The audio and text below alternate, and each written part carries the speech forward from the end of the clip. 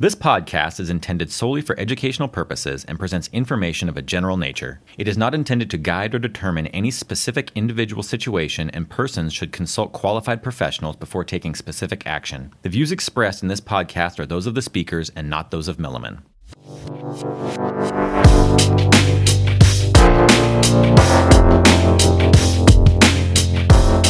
Hello and welcome to Critical Point, brought to you by Milliman. I'm Rebecca Driscoll, and I'll be your host today. In this episode of Critical Point, we're going to be talking about the top 5 trends in supplemental benefit products going into 2022, and also how the changing nature of the workplace and what's happening around us is actually impacting the idea of what a supplemental benefit is. Joining me today is Kristen Karetich, a strategy consultant for Milliman in Tampa, who focuses exclusively on this market. Kristen, hi, and thank you for joining the podcast. Good morning, Rebecca. Thank you so much for having me today. Yeah, thanks for joining. Before we dive into the 5 top trends for 2022, I was hoping you could just talk a little bit about your focus in supplemental benefits. Is supplemental bennies, do people actually shorten it and say that? Is that... I love it, and I fully support that nickname. I'm a big word shortener whenever possible, so let's go with that. It's kind of a mouthful I keep tripping on. But in any case, I was hoping that you could talk a little bit about your focus in supplemental benefits and how you've seen the market and maybe more specifically the workplace change over the past, decade or so. Yes. And before we get into that, I'd just like to define supplemental benefits for our listeners. So when we say supplemental benefits, we are talking about insurance outside of your medical plan, coverage like critical illness, accident, hospital indemnity, even short-term disability and life insurance are part of this mix of benefits. And when we talk about change in this marketplace, things have changed pretty significantly over the last, 22 months of the pandemic, I think. So I have been working in the supplemental bennies space for about 15 years. And even though that sounds like a really long time, there has absolutely never been a dull moment over this decade and a half as far as this market goes. So going back, a little more than a decade ago, starting with ACA and the shift from traditional worksite specialist brokers, who were really the primary drivers of this market, we saw a shift happen with now the bigger ABC houses start to pay attention to these kind of benefits. They used to be sort of off their radar. And with the shift and change in the regulations with ACA, these types of benefits really needed to come to the forefront and be a little bit more of a cohesive offering to employers. So what happened when that took place is what we in the industry call the groupification of these benefits.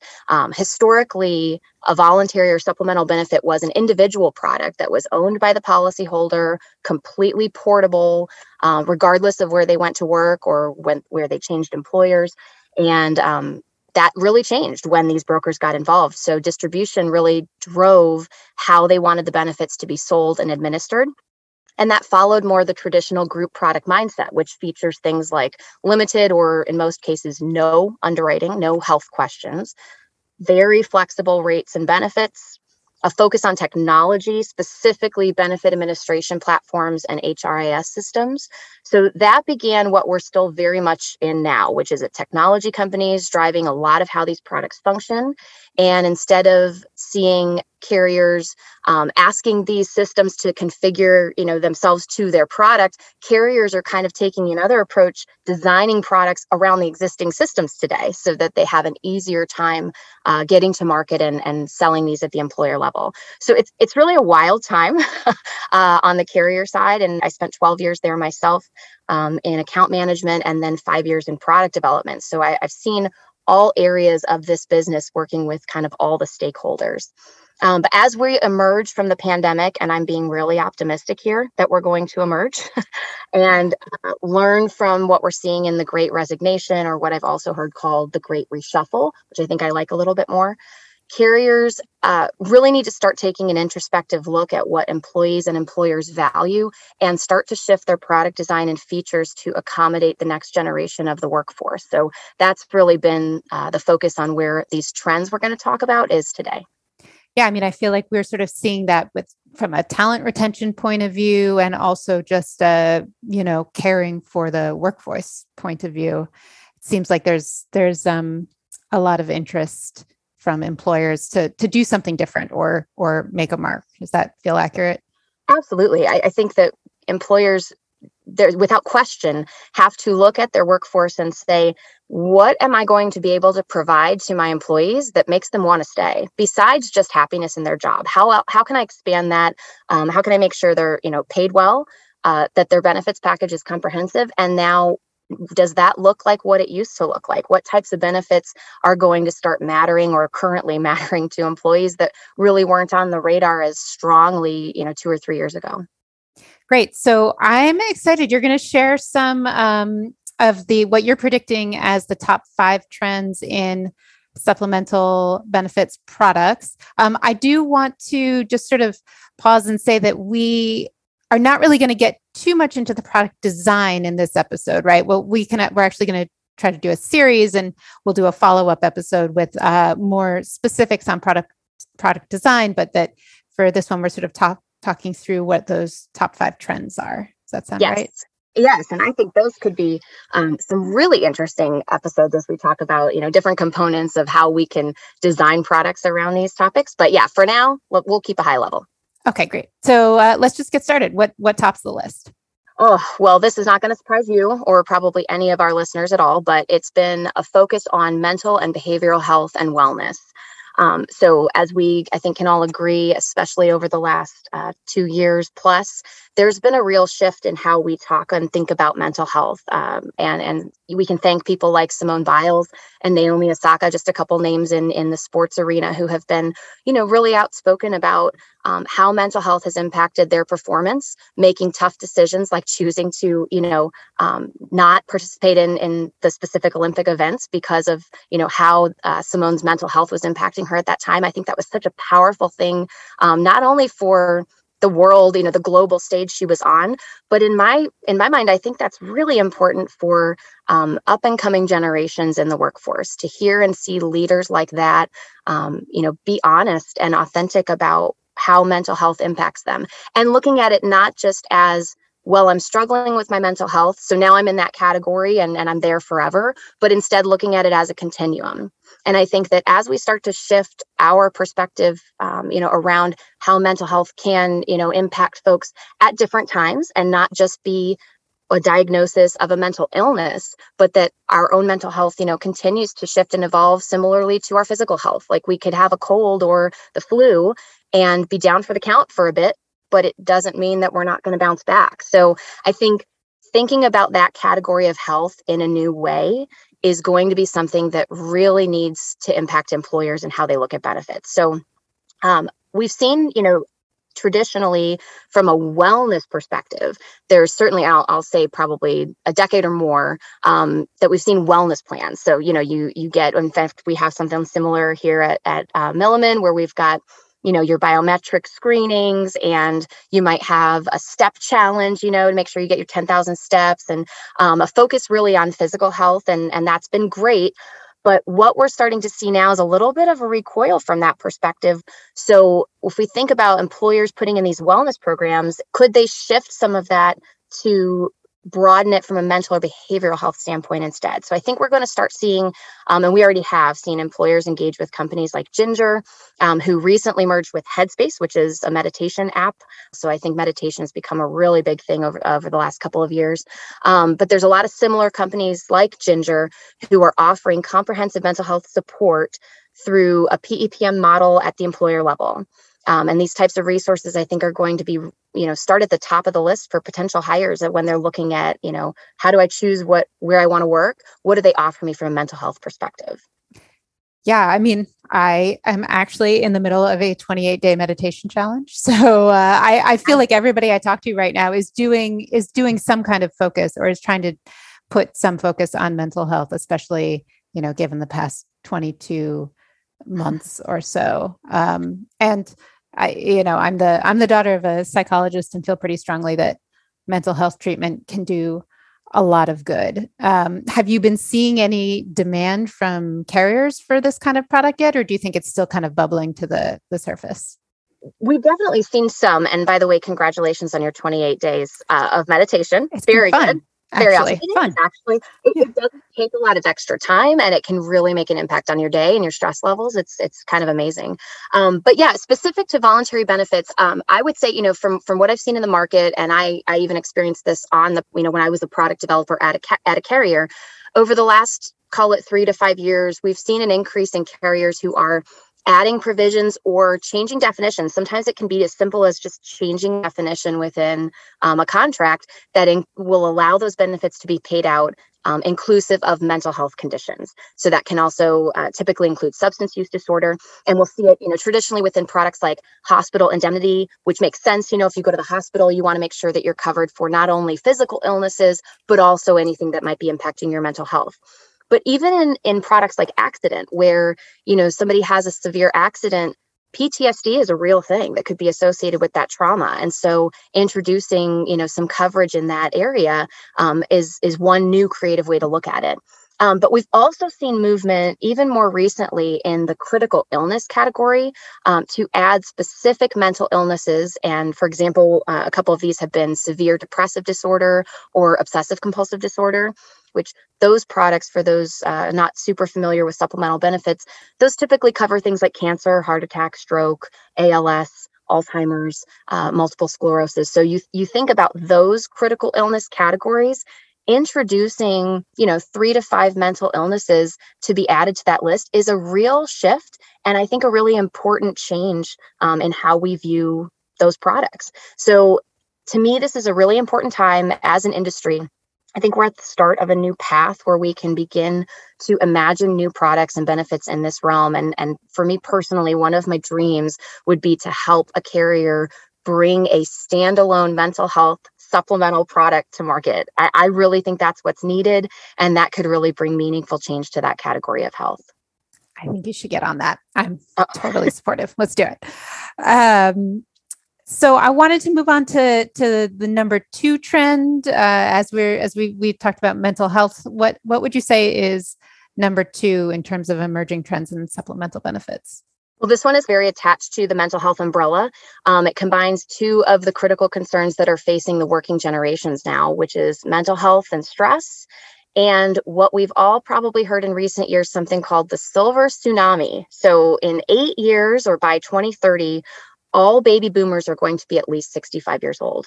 And with the boomers being such a large generation, life expectancy continuing to increase, and the lack of long-term care insurance resources or even guidance in today's world, what we're seeing is the emergence of the informal caregiver.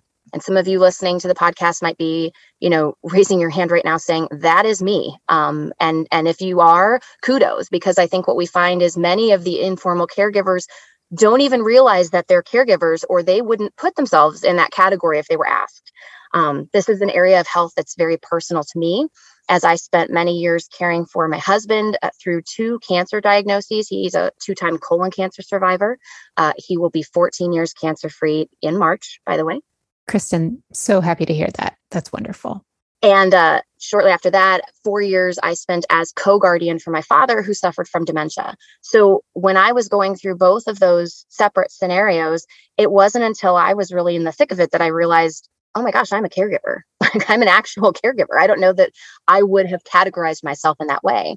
But when you're in the thick of it, well, you start to feel the impact that stress has on you, both personally and professionally. But even though, as I said, my husband is cancer-free, he's still hospitalized every so often due to complications from all his past surgeries. And that actually happened just a couple weeks ago over New Year's Eve. So the caregiver badge gets dusted off every so often for me still. So when we're talking about caregiving, is this is beyond sort of your typical parenting duties? Is that right? Right. So what we're talking about here, and I certainly don't want to, downplay parenting duties, especially over the last couple of years. We know parents have been squeezed and stressed, no question. But this is really moving into that category where, whether it's a child, a parent, a spouse, a sibling, and even in some cases, a lot of the companies that we're seeing emerge in this area are willing to provide this service, even if you're caring for your neighbor or your friend, so it doesn't even have to be an immediate family member, because you think about the number of Americans who who fit into this caregiving category, it's estimated that there are about 53 million of us providing unpaid care for relatives or friends. So not only can this be a huge strain financially, but going back to our discussion on mental health, you think about the cumulative effects of stress and burnout. Those are just beginning to be understood right now as it relates to caregiving. So from an employer's perspective, they may not even know the people who are on their teams that are caring for loved ones, but they can probably see it in things like absenteeism and presenteeism. And cumulatively, that impact on stress, or of stress on their work and their demeanor, we really got to do better as a society in recognizing needs and providing support. And I think that's something that's top of mind for employers right now. So we are seeing companies whose specific mission it is to provide caregiver support to those folks in that situation through either an employer relationship or something related administered through their health plan. So what I would love to see happen in the supplemental benefit space is either, some carriers start to, plug in their solution with a caregiving company like this, or think about how they might be able to provide caregiver type benefits within the products that we sell today. So that I think is a really important theme to focus on for product development this year. Great. So these first two trends have really focused on supporting employees with their current family and mental health situations. But the next supplemental benefit trend is more forward-looking with a focus on family planning. Is that right? Absolutely, yes. So that's a great segue, Rebecca. I tried. No, it's excellent. So for this one, and this is really cool. It's again something totally new that shouldn't have necessarily been off the radar, but I think has. And I'm excited about the movement that we're seeing in this category, and that is around fertility and family planning benefits. So you might be familiar, if you're listening, with companies like Carrot or Progyny. These are companies who provide fertility benefits, or in some cases, a type of insurance that's offered by employers to their employees who may be struggling with infertility, or perhaps they're planning a family through surrogacy or IVF. Many of which have not traditionally been covered under health insurance. So it really hasn't gotten a lot of attention historically in the employer space. And I think we're seeing movement on the healthcare side, to provide more benefits there. So looking at the supplemental side, we've seen carriers who are actually starting to include fertility benefits in their products, which is super cool. You can have something like an indemnity benefit or maybe a lump sum payout for a trigger that's based on either infertility itself or services related to family planning. And it's, to me, not outside the realm of what these products are intended to do at their core, which is provide a financial cushion for health needs that fall outside of your high deductible plan, your PPOs, your HMOs. We all know that today's deductibles are certainly not what they were 10 years ago. And we also, I think, all know the stat that most Americans don't have $500 in savings for an unexpected medical bill. So when you put those two things together, a product like this just makes sense. And all we're doing is introducing a new category to allow you to claim some of those benefits. Got it. And have you started to see any interest for this one, or is it more of an emerging topic of conversation? Yeah, I would definitely put it in the nascent stage. We have seen in the supplemental benefit space a couple of carriers look at this category of health for inclusion in their benefits. So to me, one or two or three carriers looking at this is the start, is kind of a rumble, and then we kind of see how that builds from there. But on the employer side, certainly I think we're seeing demand for coverage in this area. And I don't know that it's specific to, a certain industry, a certain geography. I think this can apply all across the board. So this is something that is also kind of an optimistic thing to talk about too. It is hard to talk about struggling with, building your family. And if women, who are listening have struggled with infertility, I mean, that is one of the most devastating things you can go through. And so to be able to have not only a financial cushion, but maybe access to new resources, it just kind of changes the conversation. Yeah, it sounds like sort of in many of these products, one of the goals is sort of to reduce these barriers for things that are maybe can be unattainable to employees, whether it's fertility planning or caregiving or mental health or mental barriers and financial barriers, I suppose it would be. You're 100% right. I mean, that in, the birth of these products was really to do exactly that, was to say, can we remove the financial barrier that would prevent somebody from being able to either pay for the treatment that they need or pursue a different type of treatment that's not covered by health insurance. So whether that's experimental treatment in maybe the cancer world or something like this, that's not traditionally provided in the same way. So, yep, totally spot on. All right. Number 4 on your list of trends is a bit of a departure from what we've been talking about, in that it's not in the human realm. Tell me what number 4 is. I love that. I love the way you said it, because, depending on who you are, and I definitely put myself in this category, pets are kind of human adjacent, Yeah. For a lot of us, our fur babies are our children.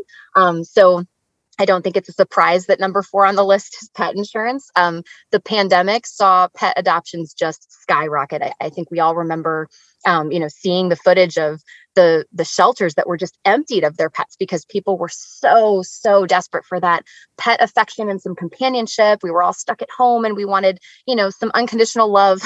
And that's really kind of where that pet love came from. So, Rebecca, do you have any pets? It's funny. My family is really in the midst of this very big debate about whether a cat or a dog is a better fit for our family. So I solicit opinions. I am open to being swayed in either direction. Can I ask if you have an opinion? Are you leaning one way or the other?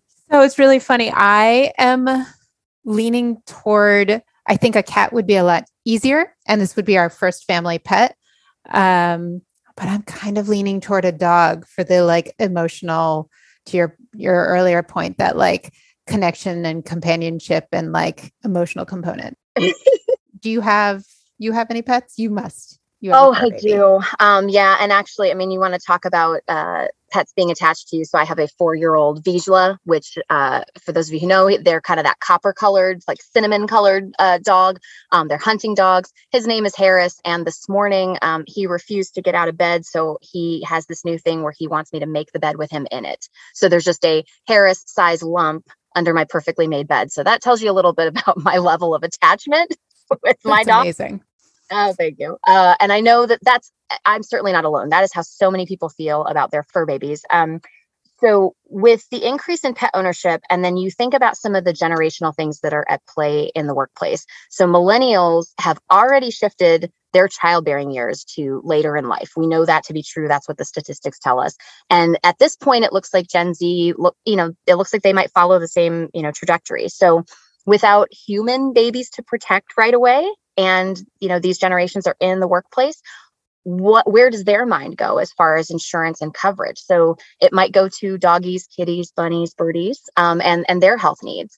So pet insurance is certainly not new, but as a property and casualty product, which that's the chassis that it's on. And I struggled with that at first because I thought, well, my pet is not my property. They're my child. Shouldn't this be an accident and health product?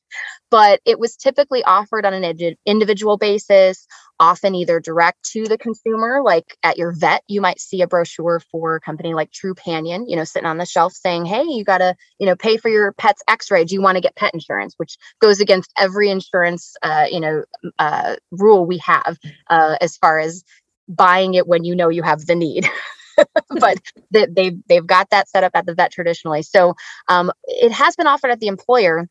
But for those of you that have been, in the benefits enrollment space, we've always had this joke that, well, you don't want your product all the way down at the bottom of the list after pet insurance, because when we are all going through our annual enrollment, along the side, you're going to see the list of all the benefits available to you. And typically pet insurance is kind of right at the bottom. It's like the last thing. And the reason that joke resonates well is because it's just an afterthought. It's, oh yeah, pet insurance. Do you need that? Who cares?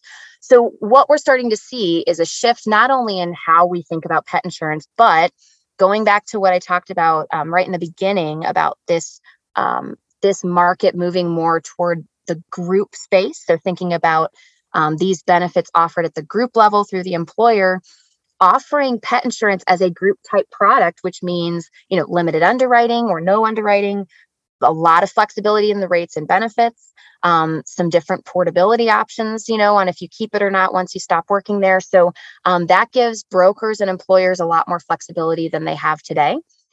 So we're at number 5, rounding out the list of trends. What do you think is this final trend that we can expect to see in the supplemental benefits market going into 2022? I wanted to round out the list with this because this has certainly been, from a client perspective, one of the biggest things we've gotten asked about as far as product design goes. And that is this idea of just blowing up the traditional categories of supplemental benefits. So, we have accident insurance, we have hospital insurance, critical illness, disability.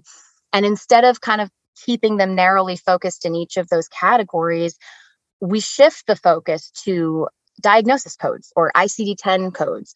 And then you kind of compile a list of covered triggers that just break apart the guardrails that we've typically seen in supplemental benefits. Some folks will refer to this as the BRELA concept. They were the first company to introduce this idea as its own product. And they cover, I think it's 13,000 different conditions. But what's unique here is not that it covers new things necessarily. In some cases it might. But the new and different thing is the way that it's viewing the coverage from the lens of the out-of-pocket pain points that employees face. So you might look at a product like this and see it structured by severity. So if I go to the ER because I've cut my finger and I get stitches, obviously that's not a fun experience, but I'm also not walking out with like a $5,000 bill.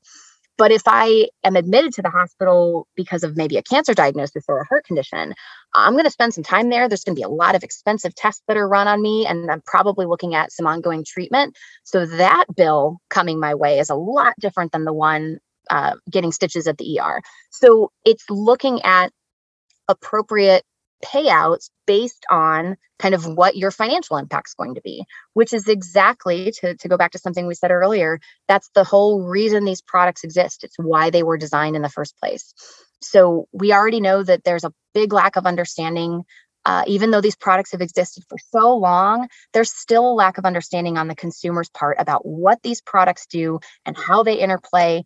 In my product background, I've been part of some research and focus groups where I've sat behind that mirror and listened to people describe what they think this is and give comments about how they feel about their health insurance. And it's so clear that unless somebody has faced a health crisis and had to fork over that deductible all at once, that $5,000 family deductible in one fell swoop, they haven't really felt the pain when you have an actual health crisis. Just recently, when my husband and I were in the ER on New Year's Eve, something happened to us that has never happened before in the 50 plus times we've been there. A woman wheeled in a computer while my husband had not been treated yet, not been given any pain meds. We were still kind of just getting settled in the ER and waiting to be seen. Here comes somebody who asks us, how do we plan to pay for today's services? The services that had not yet been given. And my husband was in agony. And I thought, well, I'm here with him and that's great. I can deal with this. I've got all the information. I've got our insurance card. I can handle this. But what if he came in by himself, which many, many people do? Not everybody comes in with a family member or advocate. How can you ask the person who's suffering, how do you plan to pay for this before they've even gotten any relief? I think that's a very tough situation. And it just was kind of a big wake-up call reminder for me about the importance of the work that we do in the supplemental benefit space. Because yes, if you need to pay, for your deductible all at once, if somebody's sitting there saying, hey, here's what your hospital bill is going to look like, which apparently this is what's happening now in some hospitals, you've got to be prepared. And I'm thankful that I can pay for my deductible, but that's not the case for a lot of people. And especially the markets that these products are intended to help focus on is those folks who do not have, $5,000, $10,000 sitting there waiting to pay a medical bill. So this was really, I think poignant to go through and kind of remind ourselves about the importance of the work that we do. Yeah. Thank you for sharing your personal story. I mean, I think, I said earlier that you have a holistic view of the products and the market, but you've really experienced all sides from both, practitioner and also from the personal side. So, I just thank you for sort of being open to talking about it. And, I'm curious, like, as you're approaching your work going into the future, how do you have this sort of personal and professional experience inform the future work that you do? Yeah, no, I think that's a very important question. And for me, as I look back through the predictions we just went through, all the trends, the theme for me is what I hope carriers have, at the top of their minds as they think about their new portfolios or products that they want to expand into. Look at our markets and our customers with fresh eyes. We have all just lived through a pandemic together, and we're not quite out of it yet. How can we build meaningful benefits and find new ways to cover the people we serve? What needs have been illuminated for us over these last couple of years, and what's important to employers and employees. That's why I'm in this business, and it's what makes me so passionate about helping my clients. Kristen, thank you so much for joining me. This was a great conversation and a really interesting list of trends. For our listeners, if you want to learn more about supplemental benefits and trends in the market, you can visit milliman.com/research or find more information about the work Kristen is doing on LinkedIn at Milliman Supplemental and Specialty Research. You've been listening to Critical Point. If you enjoyed this episode, please rate us 5 stars on Apple Podcasts or share the episode with your colleagues and friends. We'll see you next time.